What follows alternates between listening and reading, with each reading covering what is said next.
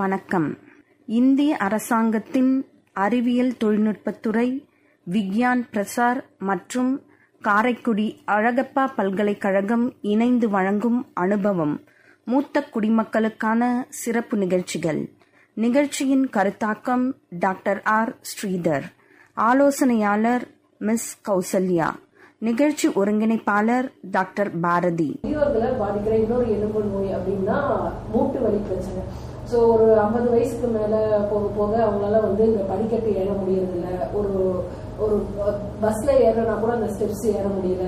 அந்த மாதிரி அந்த மூட்டுவாதம் அப்படிங்கிற மாதிரி ஒரு நோயால அது பாதிக்கப்படுறாங்க. அதுக்கான காரணம் என்ன அப்படின்றத பத்தி எனக்கு சொல்லுங்க. மூட்டு வலி பொதுவாக எடுத்துட்டோம்னா நம்ம வயசானவங்களுக்கு மூட்டு வலி தொந்தரவு மிகவும் அதிகமா இருக்கு. அதுக்கு என்ன காரணம் பார்க்கும்பொழுது மூட்டோட நம்ம ஒரு ஸ்ட்ரக்சரை பத்தி தெரிஞ்சுக்கணும். மூட்டு என்பது நம்ம 3 எலும்புகளை சேர்ந்தது. மேலே இருக்கின்ற ஃபீமர், கீழே டிபியா மற்றும் பெட்டலா. இந்த 3 எலும்புகள் சேர்ந்தா நம்மளுக்கு மூட்டை ஃபார்ம் பண்ணுது. ஜென்ரலாக நம்ம பொதுவாக நம்ம அந்த எலும்புக்கு மூட்டை எலும்புக்கு 2 எலும்புகளுக்கு நடுவாக ஜவ், அதாவது மெனிஸ்கஸ் என்கின்ற ஜவ்வு இருக்கிறது. இந்த ஜவ்வு தான் நம்ம முட்டோட எலும்பு, ஒரு மேலே இருக்க எலும்புல இருந்து கீழே இருக்க எலும்புக்கு அவர்களுக்கு அந்த எடையை டிரான்ஸ்மிட் பண்ணுது. இப்போ இயற்கையாக நம்ம பிறக்கும் பொழுது அந்த மெனிஸ்கஸ் ஜவ்வுங்கிறதோட தன்மை என்பது ஹைட் என்பது அதிகமாக உள்ளது. நம்மளுக்கு வயது கூட கூட நம்ம நிறைய நடக்க அந்த எலும்பின் ஜவ்வோட தன்மை என்பது ஹைட்டுங்கிறது குறையுது. ஸோ இந்த ஜவ்வு தேய்மானம் ஏற்படும் பொழுது அந்த மேலே இருக்க எலும்பு அந்த ஜவ்வின் மூலமாக கீழே இருக்க எலும்புக்கு அது எடையை டிரான்ஸ்மிட் செய்யாமல் நேரடியாக மேலே இருக்கும் எலும்பு கீழே இருக்க எலும்பும் உறையும் பொழுது ஏற்படுறதுனால தான் மூட்டு வலி என்பது வருகின்றது. இந்த மூட்டு வலி தேய்மானம் என்பது யாருக்கு அதிகமா இருக்குன்னு பார்க்கும் பொழுது உடல் பருமன் அதிகமாக உள்ளவருக்கு மிகவும் ஆரம்ப வயசிலேயே அந்த அதிக எடை அந்த மூட்டு மூலமா டிரான்ஸ்மிட் ஆகும் பொழுது அவங்களுக்கு மூட்டு தொந்தரவுகள் சீக்கிரமாக ஏற்படுகின்றது. அது இல்லாமல் மூட்டில் இதற்கு முன்பு ஏதாவது அடிபட்டு இருக்கு, அவங்களுக்கு சின்ன வயசு ஏதாவது அடிபட்டு இருந்தா அவங்களுக்கு மூட்டு வலி கூடிய தொந்தரவுகள் ஏற்படுது. இது இல்லாமல் ஆர்த்ரைட்டிஸ் மூலமா வருவது அவர்களுக்கு இந்த ரொமட்டாய்டு தொந்தரவு இருக்கும் பொழுது அவர்களுக்கு மிகவும் இளைய வயதிலேயே இந்த மூட்டு தேய்மானம் என்பது தொடங்குகிறது. இந்த நோயின் அறிகுறிகள் என்று எடுத்து பார்த்தா இவங்க ஆரம்ப நிலையில மூட்டு வலி என்பது ஆரம்பிக்கும் பொழுது அவர்களுக்கு ரொம்ப ரொம்ப சேர்ல உட்கார்ந்து இருந்து எழுந்திருக்கும் பொழுது வலி தொடங்கும். இதுதான் ஃபர்ஸ்ட் சிம்டமா அவங்களுக்கு இருக்கும். ஸோ உட்கார்ந்து இருந்து எழுந்திருக்கும் போது மூட்டு வலி இருக்கும். அப்புறம் நடக்க அவங்களுக்கு அந்த வலி குறையுது என்ற மாதிரி தான் இந்த சிம்டம்ஸ் தொடங்குகிறது. பின்பு நடக்கும்போது பாத்தீங்கன்னா அவங்களுக்கு படிக்கட்டுல ஏறும் பொழுதும் இறங்கும் பொழுதும் மூட்டு வலி இருக்கிறதும் மூட்டில் பலம் இல்லாம இருக்கிறது இதெல்லாம் ஒரு அறிகுறியாக இருக்கிறது. பின்பு எடுத்துக்கிட்டோம்னா அவங்களுக்கு காலை வேலையில ஏந்திருக்கும் பொழுது கால் ரொம்ப இறுக்கமா குடிச்சிட்டு இருக்கு டாக்டர் அப்படின்னு சொல்லுவாங்க. அது ரொம்ப அரிதா இருக்கு. அது ஒரு அரை மணி நேரம் இல்லை 1 மணி நேரம் கழித்து அவங்க நடந்த பிறகு அவங்களுக்கு அந்த நோயோட அறிகுறி குறையும். பின்பு அது போல மாலை வேளைகள்ல திருப்பி அந்த வலி தொடங்க ஆரம்பிக்கும். அவர்கள் மாலை வேளைகளில் நடக்க அந்த வலியும் அதிகமாக இருக்கும். அந்த முட்டியின் வீக்கமும் அதிகமானத பொதுவாக காணப்படுது. இதுதான் அந்த மூட்டு வலியோட அறிகுறியா இருக்கு. நன்றி சார். இப்ப மூட்டு வலி எதனால ஏற்படுது அப்படின்றத பத்தி சொன்னீங்க, அப்புறம் அதுக்கான அறிகுறி சொன்னீங்க. இது எந்த மாதிரியானவர்களுக்கு அதிகமான பாதிப்பை தருது? இந்த மூட்டு வலி பிரச்சனை யாருக்கெல்லாம் கொஞ்சம் அதிகமா இருக்கு அப்படின்றத பத்தி எங்களுக்கு சொல்லுங்க. அதுக்கப்புறம் இதை தவிர்க்கிறதுக்கான வழிமுறைகளையும் எங்களுக்கு சொல்லுங்க. இந்த மூட்டு வலி என்பது நம்ம முன்பே கூறியது போல ஒபிசிட்டி, உடல் பருமன் அதிகமா இருக்கவங்களுக்கு மிகவும் காமனாக காணப்படுது. அது இல்லாம இந்த ரொமட்டாய்டு தொந்தரவு அவங்களுக்கு இருக்கிறவங்க எளிதாகவே இந்த மூட்டு தொந்தரவு ஆரம்பிக்கிறது. இது இல்லாம அவங்களுக்கு சில முட்டில் கிருமி தொற்று ஏற்பட்டு அந்த முட்டு அரிப்பு ஏற்பட்டவர்களுக்கும் எளிதாகவே இந்த மூட்டு தேய்மானம் காணப்படுது. இதை நம்ம எப்படி கண்டுபிடிக்கலாம்னா நம்ம எக்ஸ்ரே எடுத்து பார்க்கும் பொழுது அந்த மூட்டினுடைய ஜவ்வோட அளவு தெரியும். அதை பார்க்கும் பொழுது நம்ம மூட்டு தேய்மானம் என்பதை தெரிஞ்சு கொள்ளலாம். இதை எப்படி நம்ம சரி செய்வது? ஒரு 45 வயது ஒருத்தருக்கு மூட்டு வலி இருக்கு, ஆரம்ப நிலையில இருக்கு, நம்ம அப்படி பார்க்க வேண்டியது இருக்கு. மூட்டு வலி ஆரம்ப நிலையில இருந்தா என்ன நம்ம சரி செய்யலாம், இல்ல அதோட ரொம்ப அதிகமான மூட்டு வலிக்கு என்ன வழிமுறைகள் என்பதை பார்ப்போம். ஒருத்தருக்கு 40 இருந்து 50 வயதோடு வரும் பொழுது ஆரம்ப நிலையில ஒரு மூட்டு வலி இருக்கு அப்படிங்கும் போது இது வேகமாக முன்னேறக்கூடியதோ இல்ல இன்னும் இந்த மூட்டு தேய்மானம் தீவிரமாவதை தடுக்கிறதுக்கு நிறைய வழிமுறைகள் இருக்கிறது.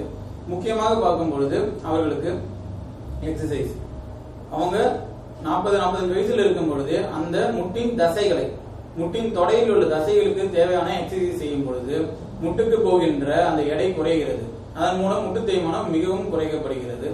என்ன மாதிரியான எக்ஸசைஸ் செய்யலாம் பொழுது ஈஸியாக வீட்டிலே செய்யக்கூடிய உடற்பயிற்சி என்பது தோப்புக்கரணம். அவர்கள் முழுசாக தோப்புக்கரணம் கூட பாதி தோப்புக்கரணம் ஒரு நாளைக்கு காலையில ஒரு 10 முறையும் ஈவினிங் 10 முறையும் செய்யும் பொழுது அந்த தொடை தசைநார்கள் மிகவும் வலுப்படுது. அதன் மூலமா முட்டு தேய்மானம் குறைக்கப்படுகிறது. இது இல்லாம அவர்கள் நடைப்பயிற்சி செய்ய வேண்டும். தினமும் 1/2 மணி நேரம் காலையோ மாலையோ செய்யும் பொழுது முட்டுக்கு நன்றாக ரத்த ஓட்டம் போகும் பொழுது முட்டு எலும்பு தேய்மானம் குறைகிறது. இவை மூலமே சரி செய்யலாம். பின்பு உணவு முறை கால்சியம் அதிகமாக உள்ள மற்றும் விட்டமின் டி அதிகமாக உள்ள உணவு முறைகள் சாப்பிட வேண்டும். இது இல்லாமல் புகைப்பழக்கம் முதல்வரை நாம் நிறுத்த வேண்டும். இதன் மூலமாக நாம் முட்டு தேய்மானத்தை குறைக்கலாம். மருந்து மற்றும் அதன் மூலமாக குறைக்க வேண்டிய முறைகள் என்று பார்க்கும்பொழுது நம்ம கால்சியம் விட்டமின் டி டேப்லெட் எடுக்கும் பொழுது முட்டு வலுப்பெறுது. அது இல்லாமல் மூட்டுக்கான வலி மாத்திரைகள் கொடுக்கும் பொழுது அந்த மூட்டு குறைகின்றது. இதன் மூலம் வலி குறையும்.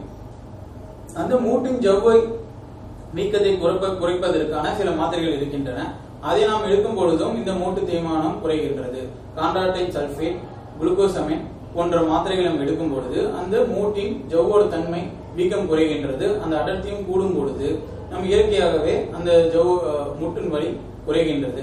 இவையாவும் ஆரம்ப நிலையில் உள்ளவர்களுக்கு நாம் செய்கின்ற வழிமுறையாகும்.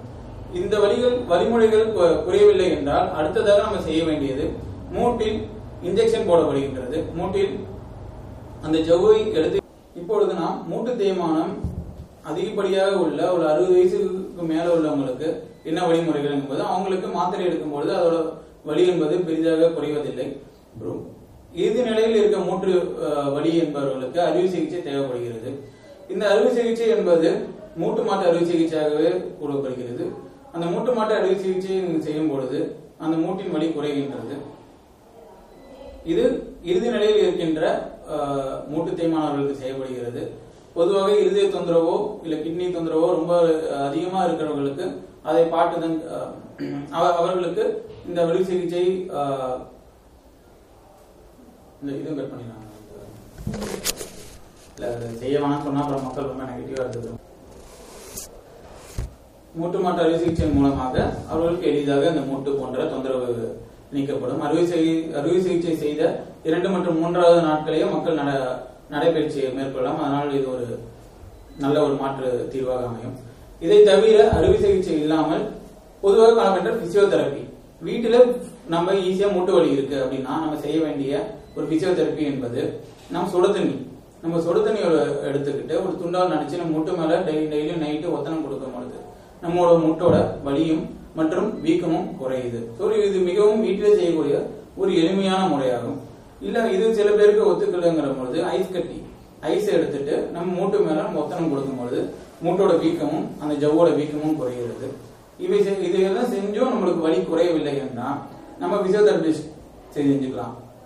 அங்க மெழுகு ஒத்தனமோ கரண்ட் ஒத்தனமோ செய்யும் பொழுது இந்த மூட்டோட வலிகள் குறைகிறது. இவை இல்லாம இந்த மூட்டுக்கு நம்ம சப்போர்ட்டிவ் தெரப்பின்னு சொல்லுவோம்.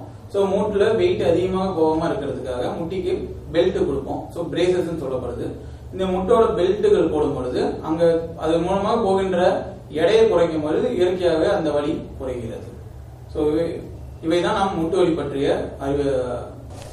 நன்றி சார். இப்போ மூட்டு வலி பிரச்சனை யாருக்கெல்லாம் ஏற்படுது, அது எப்படியெல்லாம் உணவு முறையில தவிர்க்கலாம், மருத்துவ வழிமுறைகள் என்ன இருக்கு அப்படின்றத எங்களுக்கு தெளிவா சொன்னீங்க.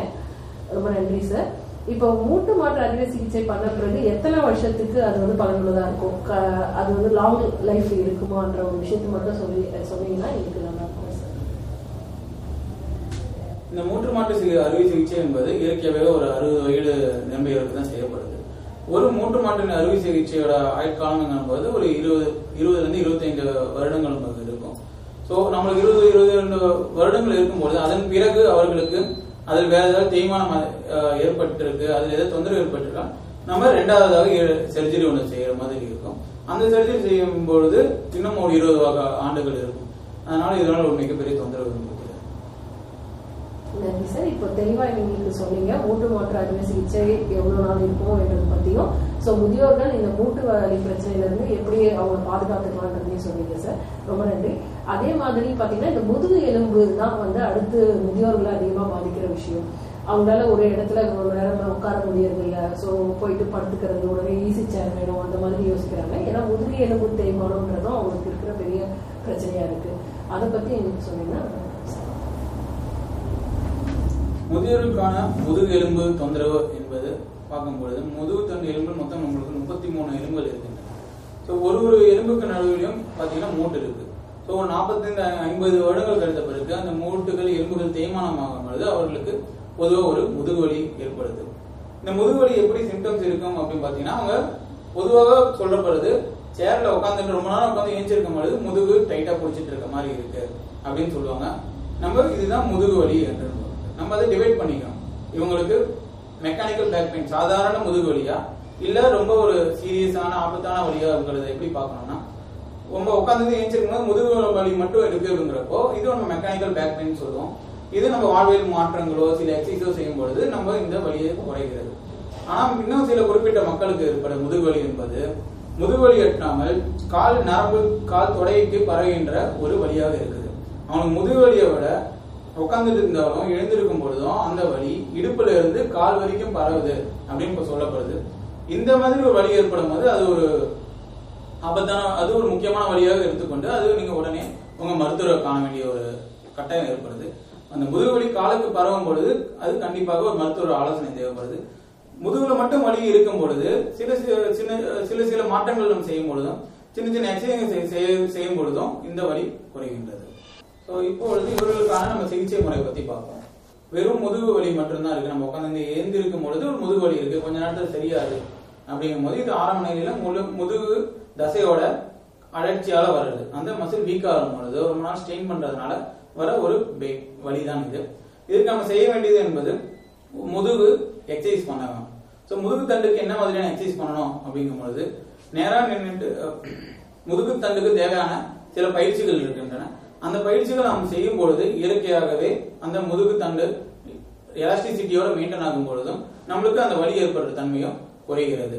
இது நம்ம சத்தான உணவு சாப்பிடுவதன் மூலமும் பயிற்சி மூலமாகவும் நம்ம இந்த மெக்கானிக்கல் பேக் பெயின்ன்றதை தடுத்துடலாம்.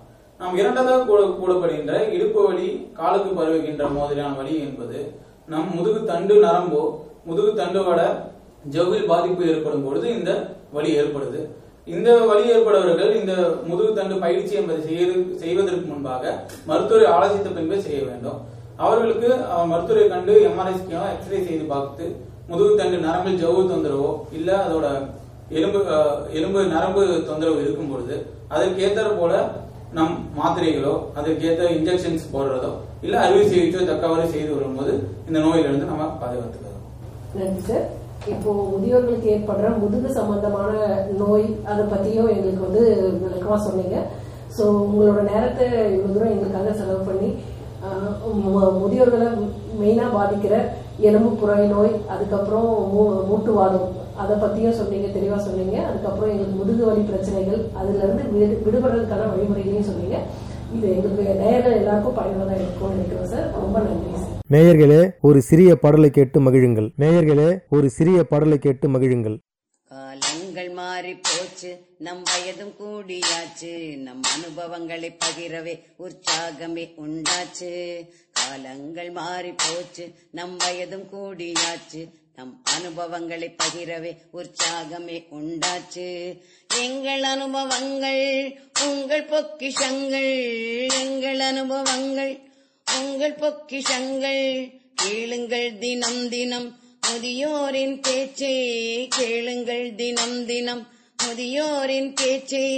வாருங்கள் கொண்டாடுவோம், வாருங்கள் கொண்டாடுவோம், இது முதியோரின் காலம். பேசலாம் பகிரலாம் அனுபவம் அநேகம், பேசலாம் பகிரலாம் அனுபவம் அநேகம். காலம் மாறி போச்சு, நம் வயதும் கூடியாச்சு, நம் அனுபவங்களை பகிரவே உற்சாகமே உண்டாச்சு. காலங்கள் மாறி போச்சு, நம் வயதும் கூடியாச்சு, நம் அனுபவங்களை பகிரவே உற்சாகமே உண்டாச்சு. அறிவியல், ஆரோக்கியம் மற்றும் அன்றாட வாழ்வின் அனைத்து விஷயங்களையும் மூத்த குடிமக்களுக்கான இந்த அனுபவ நிகழ்ச்சியில் கேட்டு ரசிப்போம்.